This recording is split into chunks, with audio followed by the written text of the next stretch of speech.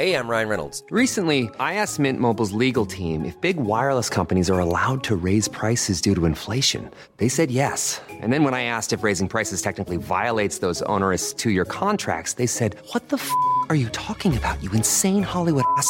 So to recap, we're cutting the price of Mint Unlimited from $30 a month to just $15 a month. Give it a try at mintmobile.com/switch. $45 up front for 3 months plus taxes and fees. Promo rate for new customers for limited time. Unlimited more than 40 gigabytes per month slows. Full terms at mintmobile.com. Hey, I'm Ryan Reynolds. At Mint Mobile, we like to do the opposite of what Big Wireless does. They charge you a lot, we charge you a little. So naturally, when they announced they'd be raising their prices due to inflation, we decided to deflate our prices due to not hating you.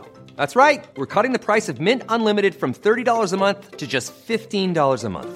Give it a try at mintmobile.com/switch. $45 up front for 3 months plus taxes and fees. Promo rate for new customers for limited time. Unlimited more than 40 gigabytes per month slows. Full terms at mintmobile.com.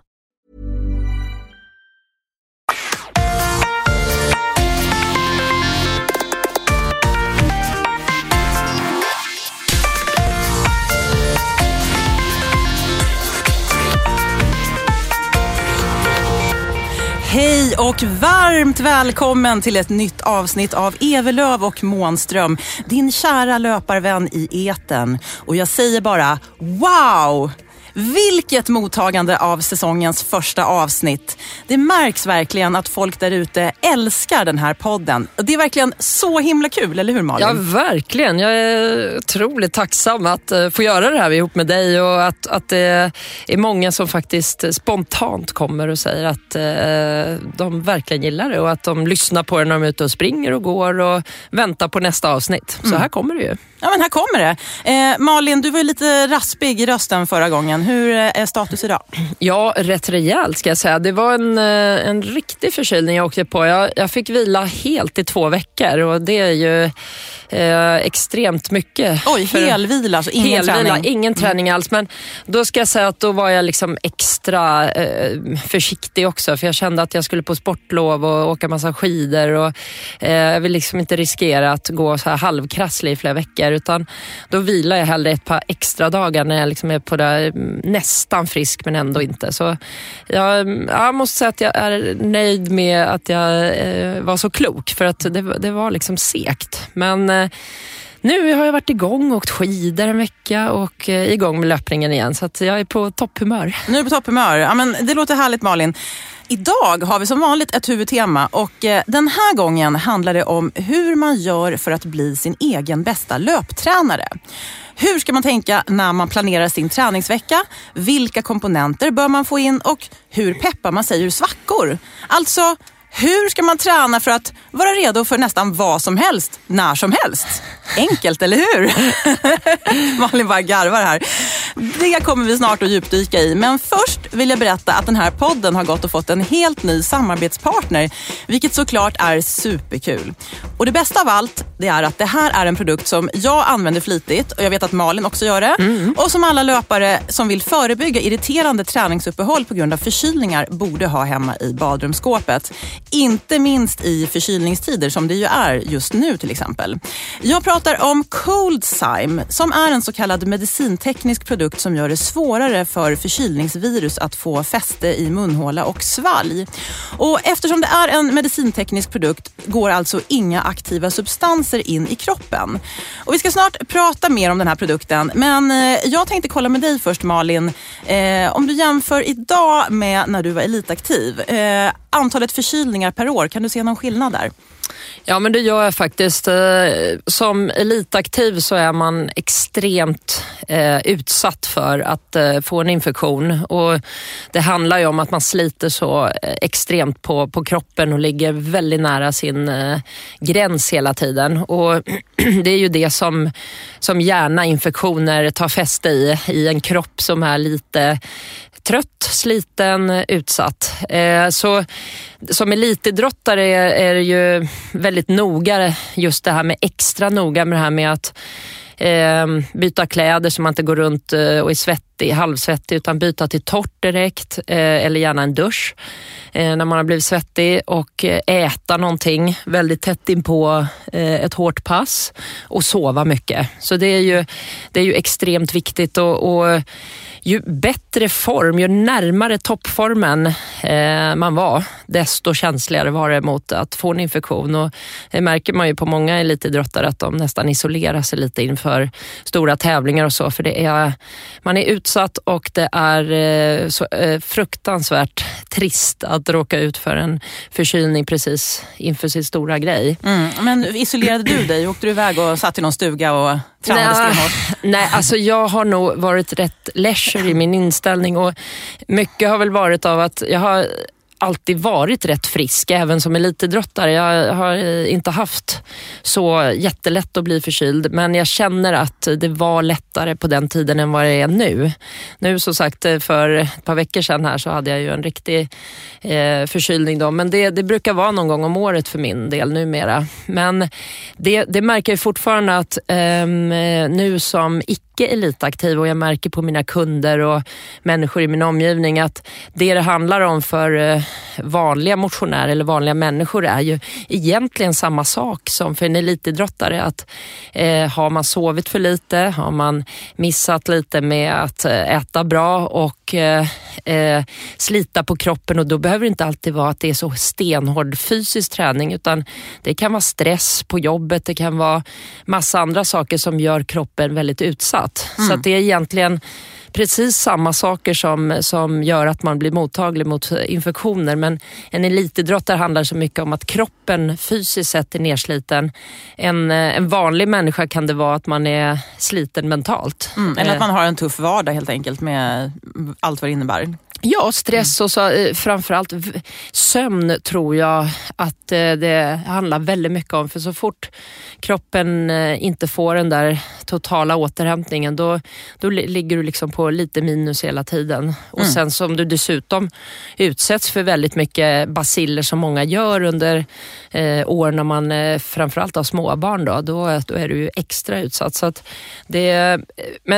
så det är ju det är egentligen på samma sätt för en vanlig människa och en elitidrottare, fast det är på lite olika sätt hur man sliter på kroppen eller att man blir sliten.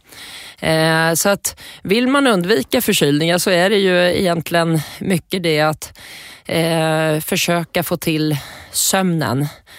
Och sen är det mat också. Alltså jag skulle precis säga det, mat. För att jag märker ju själv att jag har ju tränat ungefär så här i snart 10 år. Men jag var mycket mer förkyld tidigare, vilket är lite konstigt eftersom jag ju har en liten son idag. Så jag borde ju vara mer förkyld. Men jag märker ju att till exempel det som har hänt är ju att jag har träffat en man som är väldigt duktig på att laga mat från grunden. Så jag får ju en mycket bättre variation i det jag äter. Jag äter mycket mer idag. Jag slarvar inte och äter så här frukostmat till lunch och middag som jag gjorde förut. Jag äter heller lite mer än för lite. För man känner direkt, tycker jag i alla fall, att när man ska ut och köra så om man har kaloriunderskott så märks det direkt. Och då tycker jag också att man blir mer utsatt för virus. Absolut. Så om det är 2 de absolut viktigaste komponenterna så är det mat och sömn. Ja. Och sen så kommer vi till då självklart stress och att du fysiskt sett kör dig väldigt hårt också. Så blir du extra utsatt. Men är det 2 saker som man kan kompensera de grejerna som ibland är svårt att undvika, det vill säga att du har lite tajt om tid eller att du försöker få in träning fast du har lite annat så mycket så blir det ändå det där att du kan ändå upprätthålla ett bra immunförsvar genom att sköta att du faktiskt äter ordentligt och sover ordentligt. Och sen så har vi då ColdZyme som har kommit lite grann som en räddare i nöden. Så att jag tycker då att om man har de här 2 grundkomponenterna med mat och sömn, så tycker jag att ColdZyme är ett perfekt sätt att så att säga sluta cirkeln. Och jag tänkte ta upp en grej då. ColdZyme själva har låtit genomföra en studie som är en in vitro-studie. Och in vitro betyder ju i glas. Och in vivo då på latin, det är ju liksom i en mänsklig varelse. Alltså, eller i en slags djur. Men det här har man alltså gjort i ett provrör.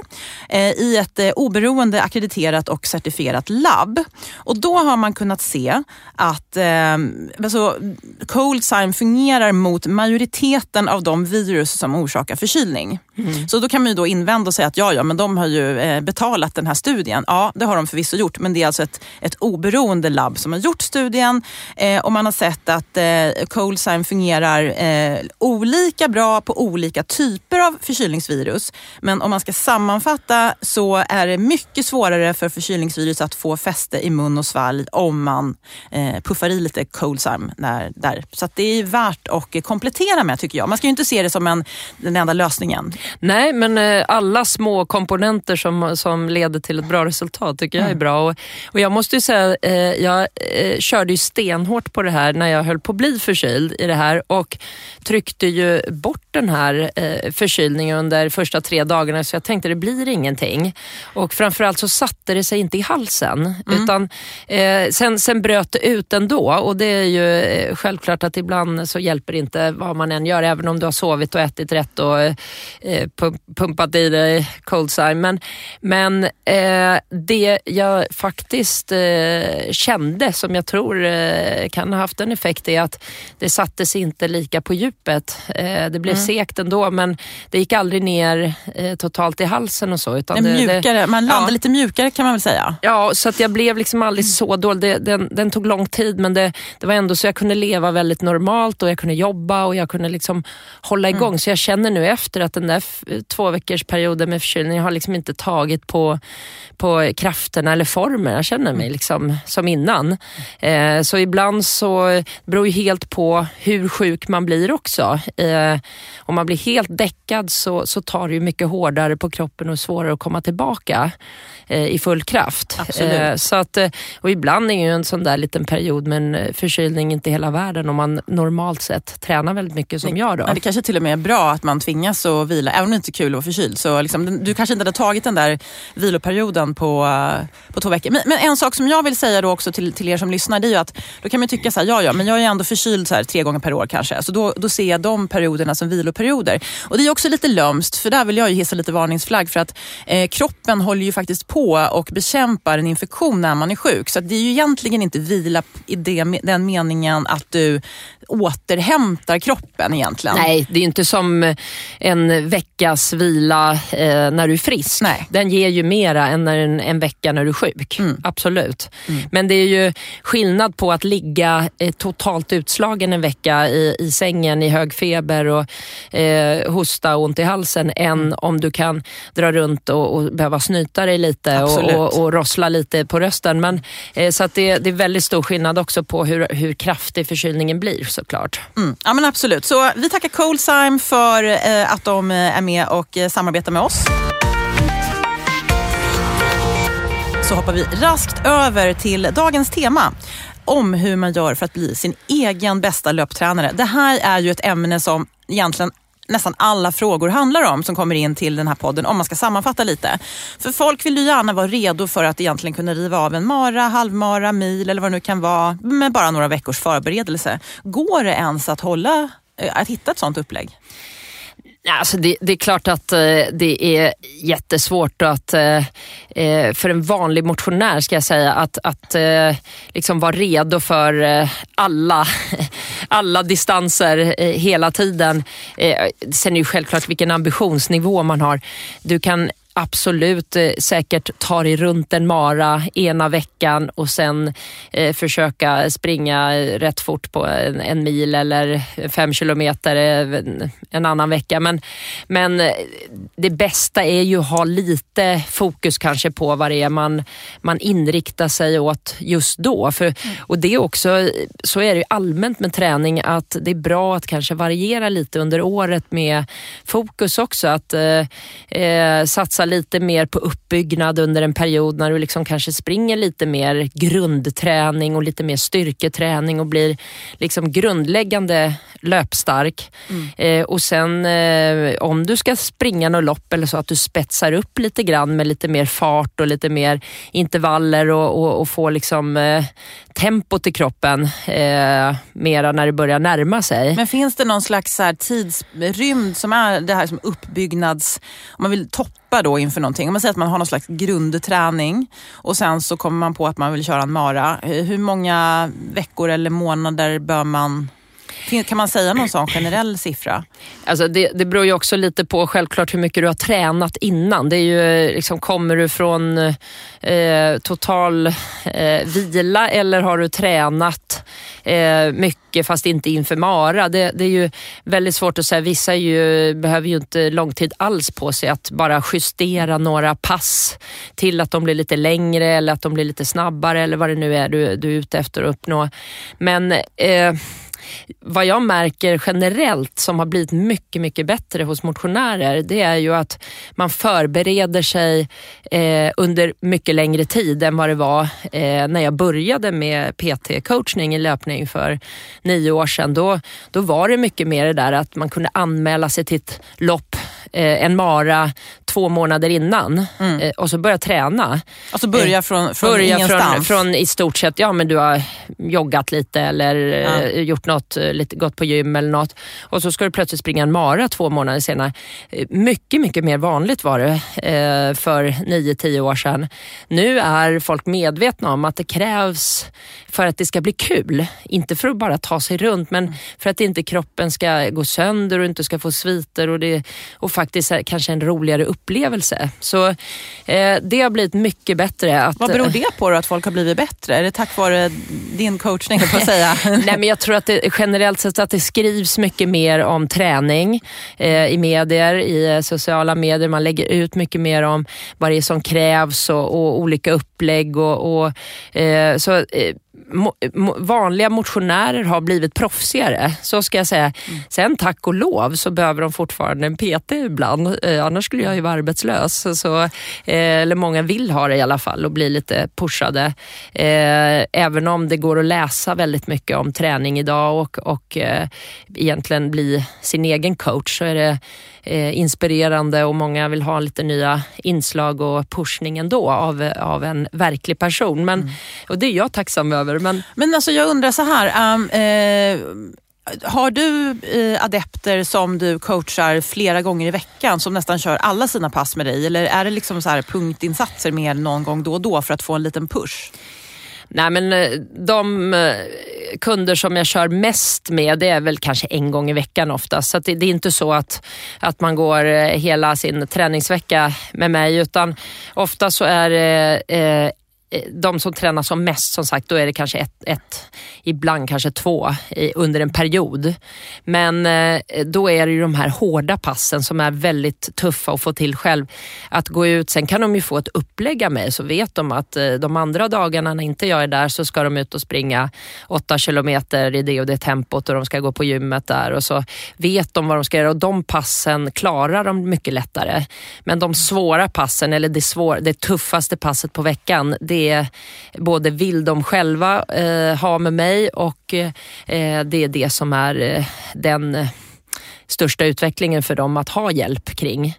Så att, men sen är det ju liksom, andra kunder har jag ju liksom mer sällan också, att man ses då och då och så har de liksom sin egen träning. Men, så det är alla möjliga varianter, men jag tror att är man ute efter att liksom vara hyfsat redo då att springa lite alla möjliga typer av lopp, eller bara känna sig allmänt att man kan ena dagen gå ut och springa en längre runda utan att bli totalt knäckt av det, och dessutom ha lite tryck i steget, så går det självklart att träna allround så att man känner att man har den kapaciteten. Och jag tycker ju egentligen att generellt sett så är det den skönaste känslan att vara väldigt allround. Så att man inte är bara maratontränad eller sprinttränad eller bara styrkemässigt. Utan... Men vad är det? Vad gör man då? För att jag tycker på något vis finns det några så här tårtbitar som nästan alla har. Och det är ju, men man kanske kör något snabbare pass, man kör ett längre pass, långpass. Vanligtvis på helgen. Och sen så har man kanske något sådär distans, lite lugnt pass. Ja, men det är ju liksom, jag utgår ofta ifrån att en bra normalvecka för en vanlig motionär, det är att man ändå springer 3 dagar på en vecka. Och då är det liksom det optimala om man ska få en bra löpvecka, och sen kan man lägga in andra saker däremellan. Det är som du säger, 1 långpass, 1 intervallpass och ett lite halvlångt eller halvkort distanspass.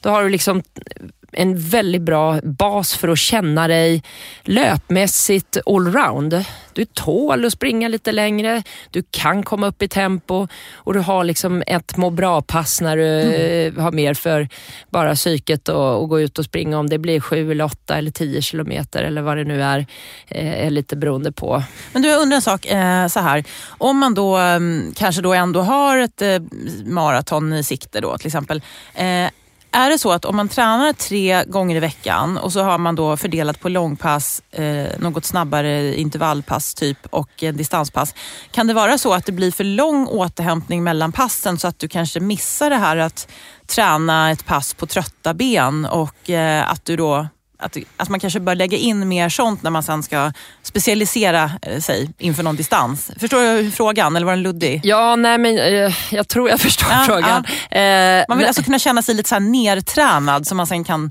Jo, men det också handlar ju om hur tränad du är. Ju bättre tränad du är, desto snabbare återhämtning har du. Så en bra tränad person känner ju att 3 löppass på en vecka kanske blir för lite, och du känner ju hela tiden att det går en dag emellan eller 2, och så är du alltid fräsch. Men det beror ju på hur tränad man är. Springer du ett långpass och inte är jättevan vid det eller supertränad, så sitter det i benen flera dagar.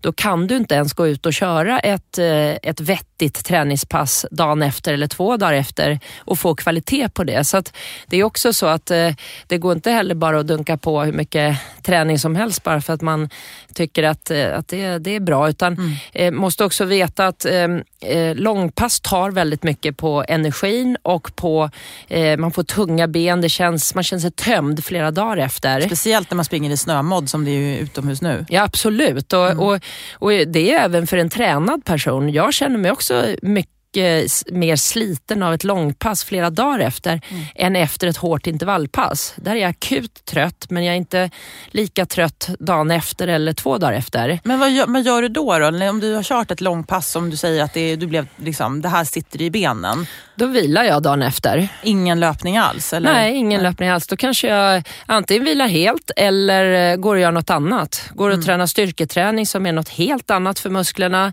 Eller går och simmar eller cyklar eller gör någonting. Så att det beror helt på hur tömd jag är också. Ibland så känner jag att det är ingen idé att träna idag, för jag har ingen energi. Jag är liksom tom.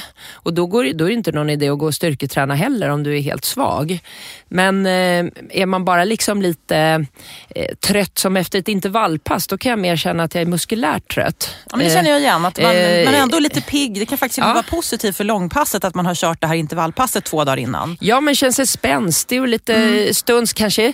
Träningsverk kan kännas liksom i vader eller att man baksidor eller något för man har sprungit fortare än man brukar. Men det känns ändå positivt att kunna gå ut och springa igen. Det är inte den här tunga känslan. Nej, så egentligen det man ska vara mest obs på i träningen, det är att långpassen tar hårdast av alla pass skulle jag säga, jag hålla med om. i återhämtningssyfte.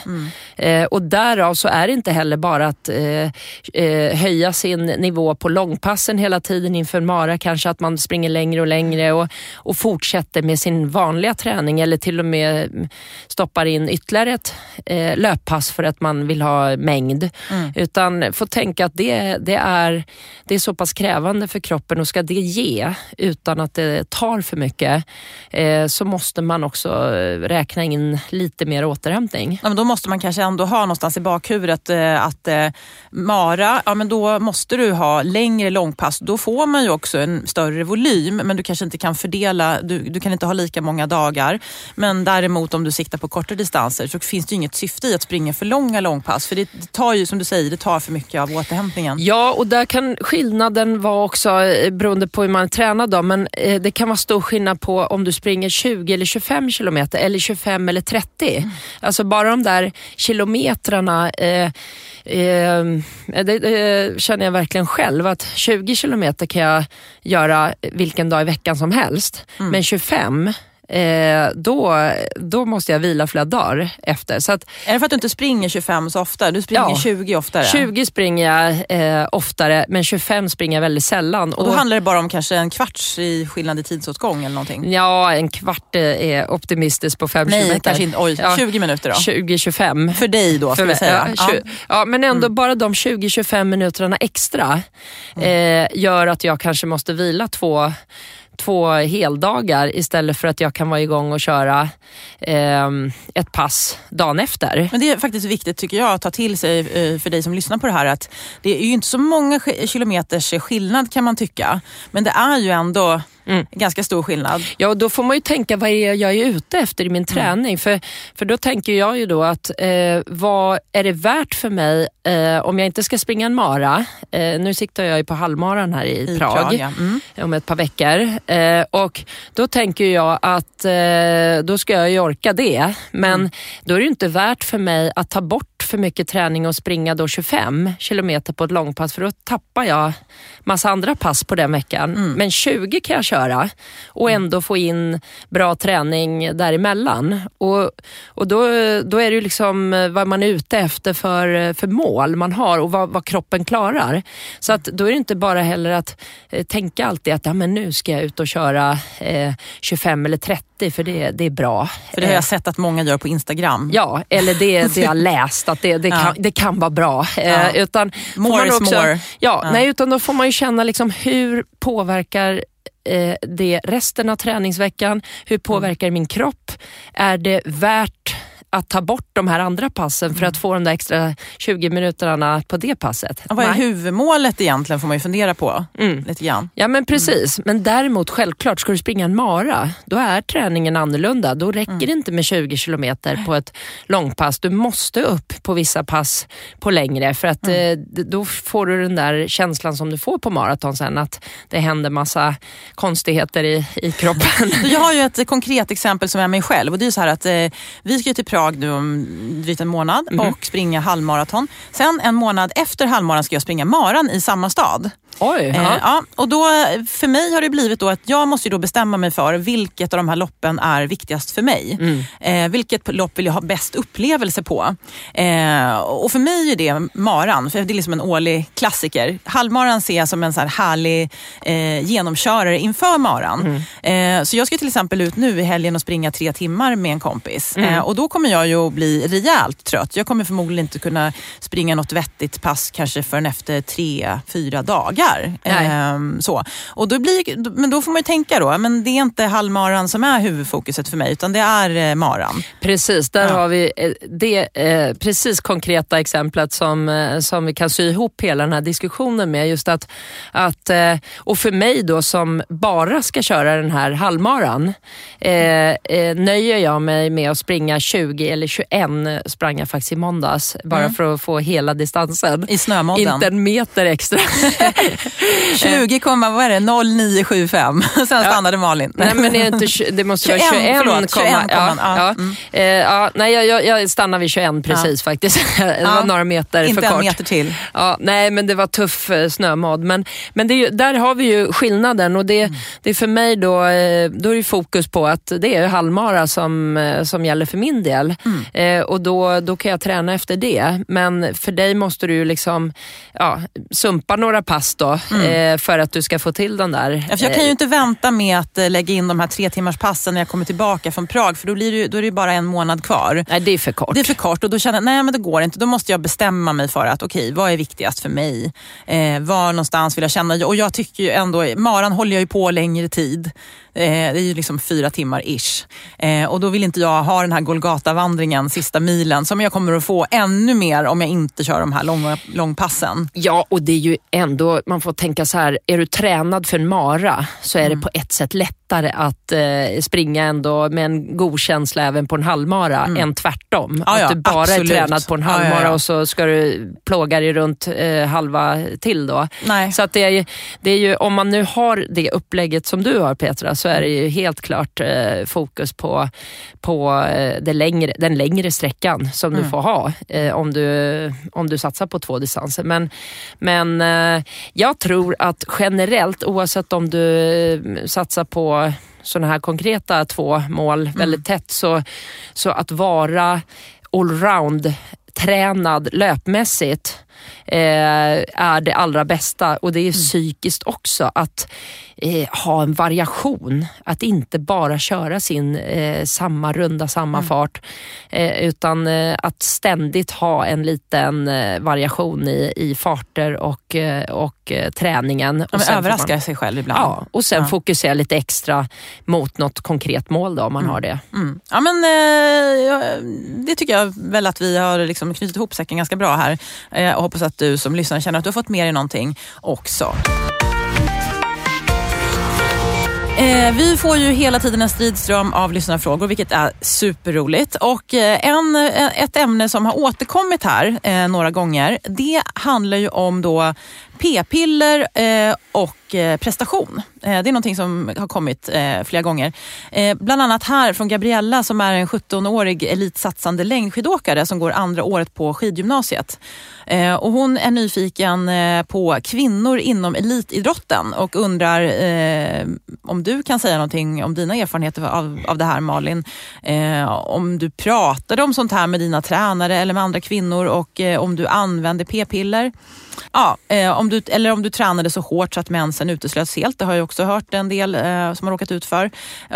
Om man planerar sin träning efter menscykeln. Hon har till exempel hört att styrketräning ska ge mest effekt precis efter mensens sista dag. Och hon undrar också, var det någon av tränarna som tog hänsyn till detta och gjorde personliga scheman till varje kvinna utifrån menscykeln? Det kan jag nästan säga. Det gjorde de inte, gissar jag.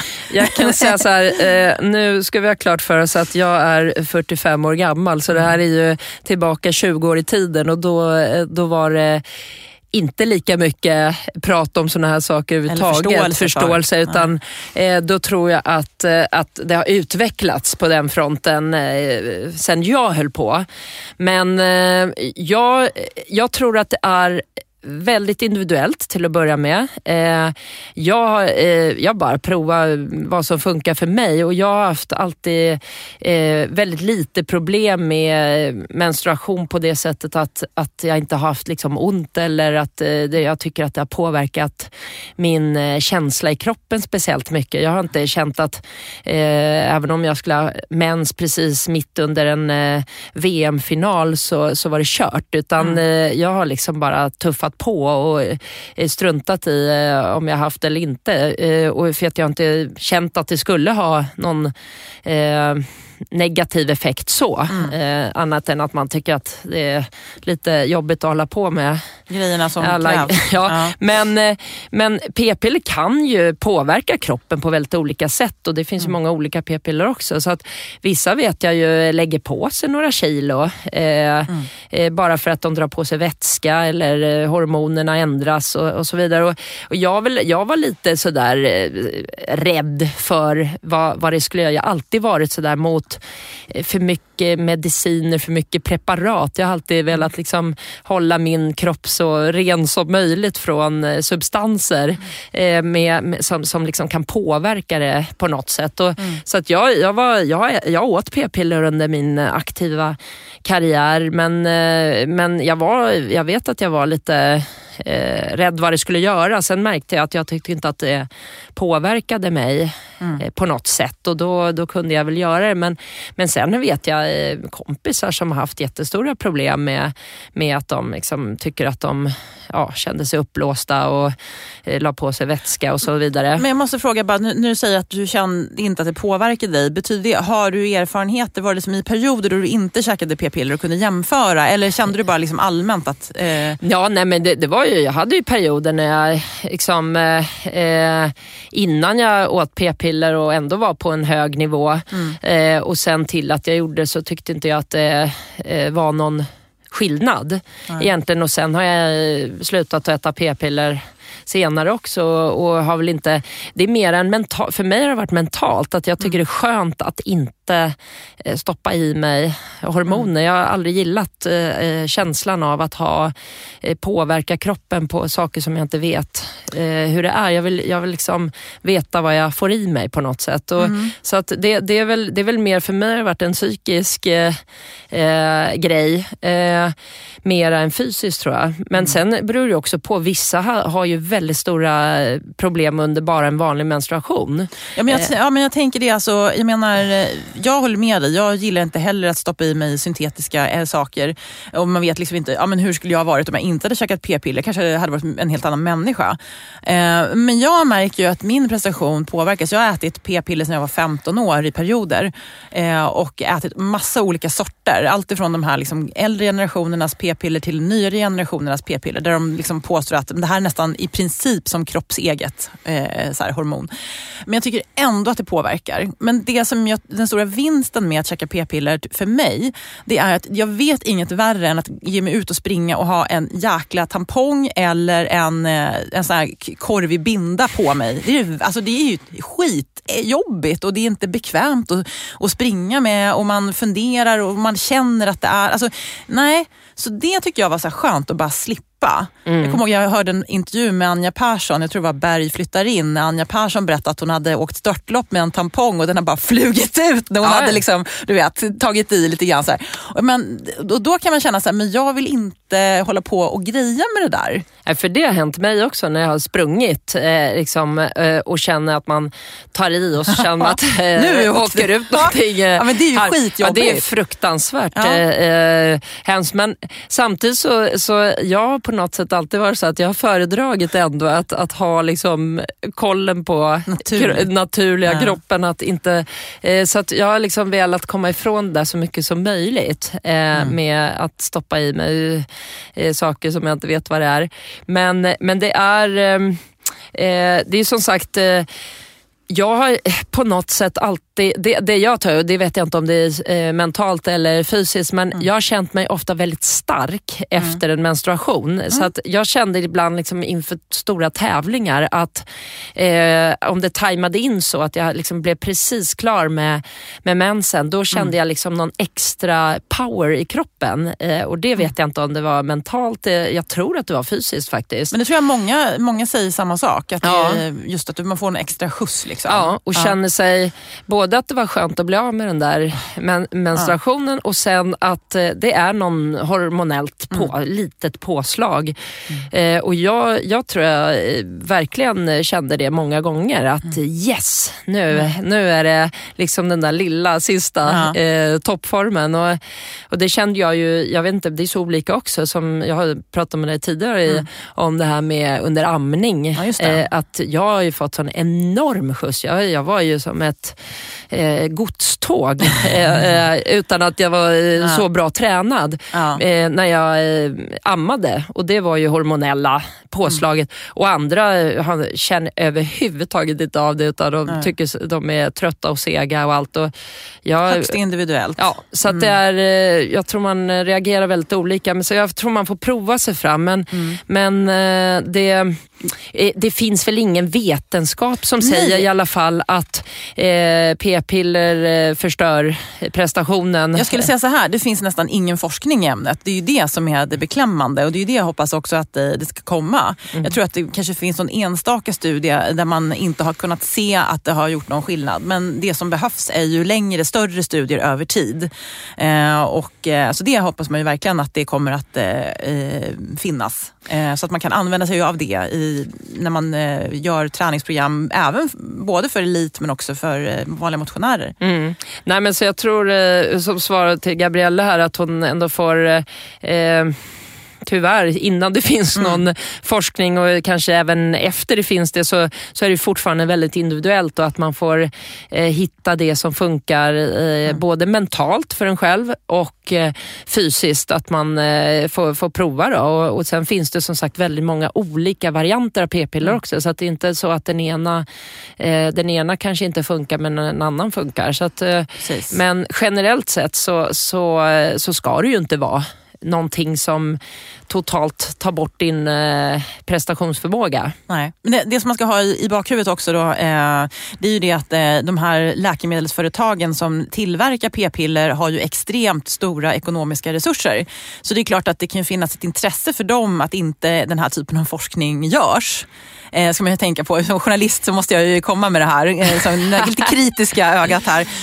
Att man ska ha det i åtanke. Och det som jag hoppas är väl att det ska komma naturligare alternativ till p-piller som vi ser redan nu kommer. Och att de ska få så pass mycket ekonomiska muskler att de kan finansiera forskning som visar att det här är faktiskt, du presterar bättre eller sämre, vad det nu kan vara. Så att det blir lite nyans.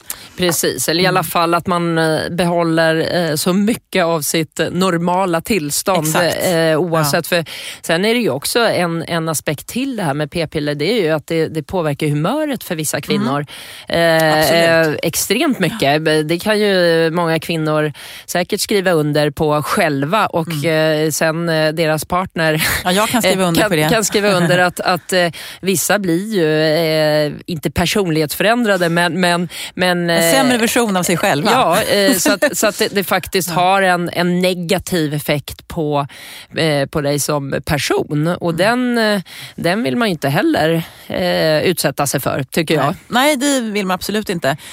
Men vi rundar av p-pillerdiskussionen för den här gången. Hoppas att Gabriella har fått med sig lite matnyttigt då. Nästa fråga som kommer från Sofia. Hon undrar, Malin, du pratade om några skor i förra avsnittet, flera olika skor tydligen som du använder på vintern. Det här har du bättre koll på än jag. Kan du berätta vad det är för skor? Ja, nej men det låter ju lite märkligt faktiskt att jag som sprungit i alla år upptäcker att det är otroligt mycket bättre att springa i ett par vinteranpassade löpskor. Nej, men det här med icebugs och hela den biten, den har jag ju varit medveten om många år så, men varför jag inte har sprungit så mycket i sådana skor är för att jag har opererat mina hälar vid hälsenan så mycket så att jag är känslig helt enkelt mot vilka skor jag har och hårdhet och hur de sitter i passformen och så, för att inte bli skadad. Men nu hittade jag ju i höstas då, innan när riktiga vintern slog till, de här skorna som har passat mig så bra, och det finns ju i alla olika märken, så det är inte heller några unika skor för ett speciellt märke, utan det är ju alla stora märken har vinteranpassade skor numera. Utan dubbar då? Utan dubbar som är alltså, och det som är skillnaden mot en vanlig då löparsko är ju att sulan är, den ser ju vanlig ut, men det är ett mjukare gummi som ger ett bättre grepp. Lite friktionssula då? Ja, alltså det känns som, eller de beskriver ju då som kan såna här saker i detalj, att det är som att springa med ett vinterdäck utan dubbar. Alltså om du åker med en bil med sommardäck eller vinterdäck utan dubbar, så är det en väldig skillnad. Att åka med sommardäck på vintern med en bil, då sladdar du runt rätt bra. Du har ju friktionsdäck också, finns det väl? Nej, men det finns ju egentligen 2 olika typer av vinterdäck på en bil, och det är de som är dubbade eller odubbade. Exakt, friktionsdäck tror de kallas. Ja. Och det är skillnaden på ett sånt friktionsdäck då, och de här sulan mot en sommaranpassad, är att gummit är mjukare vad jag förstår. Eller att det ger bättre grepp fast det inte ser ut. Det ser ju inte annorlunda ut. Men vet du vad den här skomodellen, du gillar ju Nike vet jag. Ja, vad har du för... Shield heter Shield, det. Alltså, jag springer i Nike Pegasus Shield heter de här. Okay. Och Shield är ju liksom att det också, till skillnad mot en vanlig sommarskor då, är att tyget, alltså höljet på ovansidan av skon är vindtätt och lite mer vattenanpassad. Det drar inte in lika mycket väta. Någon slags membran där. Ja, ett membran och det blåser inte rakt in på de små stackars tårna där när det är kyligt och så. Så att när det är blött, kallt, vind så tål man kylan bättre och gummit är mer anpassat för ett moddigt underlag eller halt underlag. Även om det inte är den där riktiga liksom spikskon. Ja, för du kan inte springa på glansis med den där, eller? Nej. Det blir halkigt. Ja, det blir halkigt. Men vad funkar den bäst på då, tycker du? Är det mod som är... Nej, men alltså den passar ju liksom egentligen på snömod eller liksom en vinterväg som, det behöver inte vara så mycket snö, men ibland kan det vara lite sådär halt fast utan att det är isgata på en asfaltsväg eller så. Och där funkar det otroligt mycket bättre också, känner jag.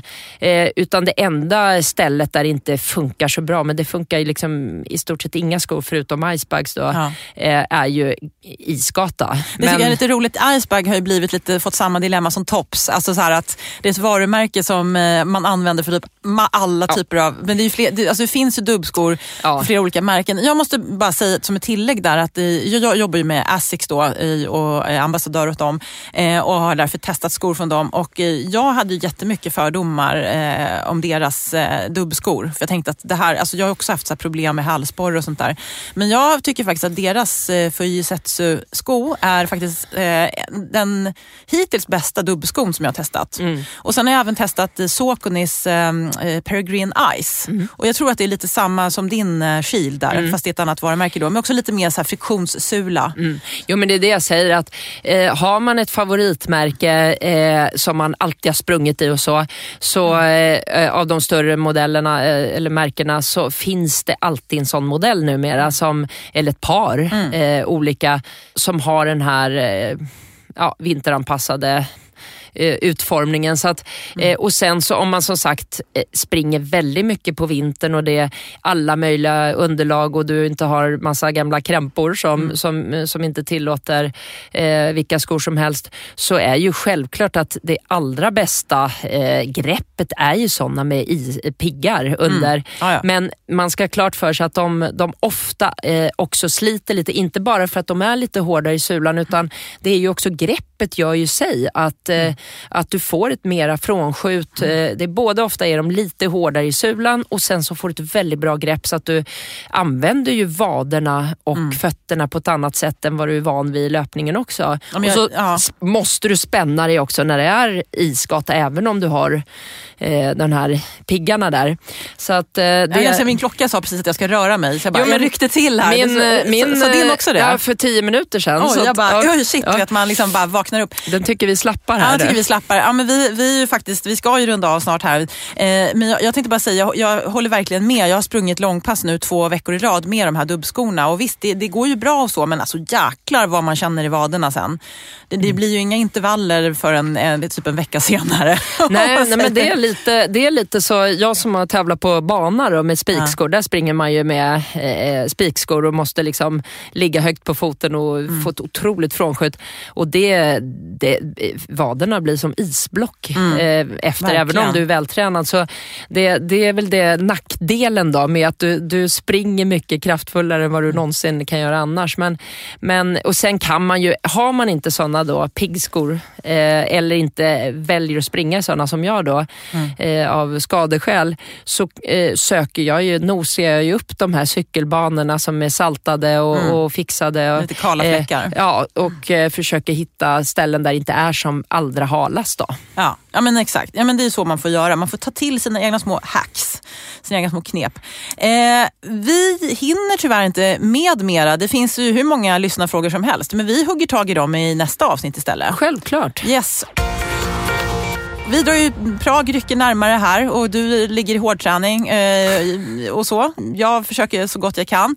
Det ska bli superroligt. Ja, framförallt det ska bli otroligt kul och det är en grupp på över 25 personer. Jag tror det blir 27. Ja, 24 skulle springa loppet. Ja. Så det blir fantastiskt kul att få med det här gänget och du och jag springer själva och så har vi gått runt omkring också med god mat och dricka och sightseeing och annat. Det kanske blir en så här årlig favorit det här som man gör om år efter år till slut. Vi får se. Ja. Kanske blir det. En klassiker. Det. Ja. Prag-klassiker.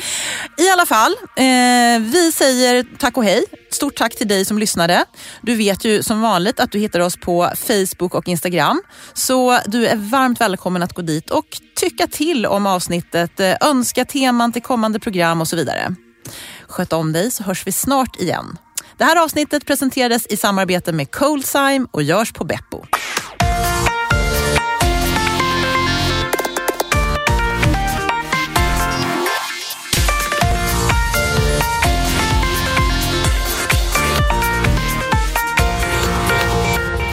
Det här programmet görs på Beppo. Ever catch yourself eating the same flavorless dinner 3 days in a row? Dreaming of something better? Well, HelloFresh is your guilt-free dream come true, baby. It's me, Keke Palmer. Let's wake up those taste buds with hot, juicy pecan-crusted chicken or garlic butter shrimp scampi. Hello Fresh. Stop dreaming of all the delicious possibilities and dig in at HelloFresh.com. Let's get this dinner party started. Imagine the softest sheets you've ever felt. Now imagine them getting even softer over time. That's what you'll feel with Boll & Branch's organic cotton sheets. In a recent customer survey, 96% replied that Boll & Branch sheets get softer with every wash. Start getting your best night's sleep in these sheets that get softer and softer for years to come. Try their sheets with a 30-night guarantee. Plus, get 15% off your first order at bollandbranch.com. Code BUTTERY. Exclusions apply. See site for details. Hi, this is Paige from Giggly Squad, and I want to talk to you about Splash Refresher and my water intake. Okay, so you guys obviously know that I'm a hydrated girly, but sometimes when you drink that much water, it starts to just taste bland, and you're just like, I need something to spice it up. That's why I love Splash Refresher. It has 0 sugar, 0 calories, and it's a splash of sweetness. And they come in 5 different flavors. They're so good. Wild berry, acai grape, pineapple mango, lemon, and mandarin orange. My favorite is the wild berry because I just love a berry. So if you're like me and you're drinking water all day, then try Splash Refresher. It's going to absolutely change your water game, and it's good for you.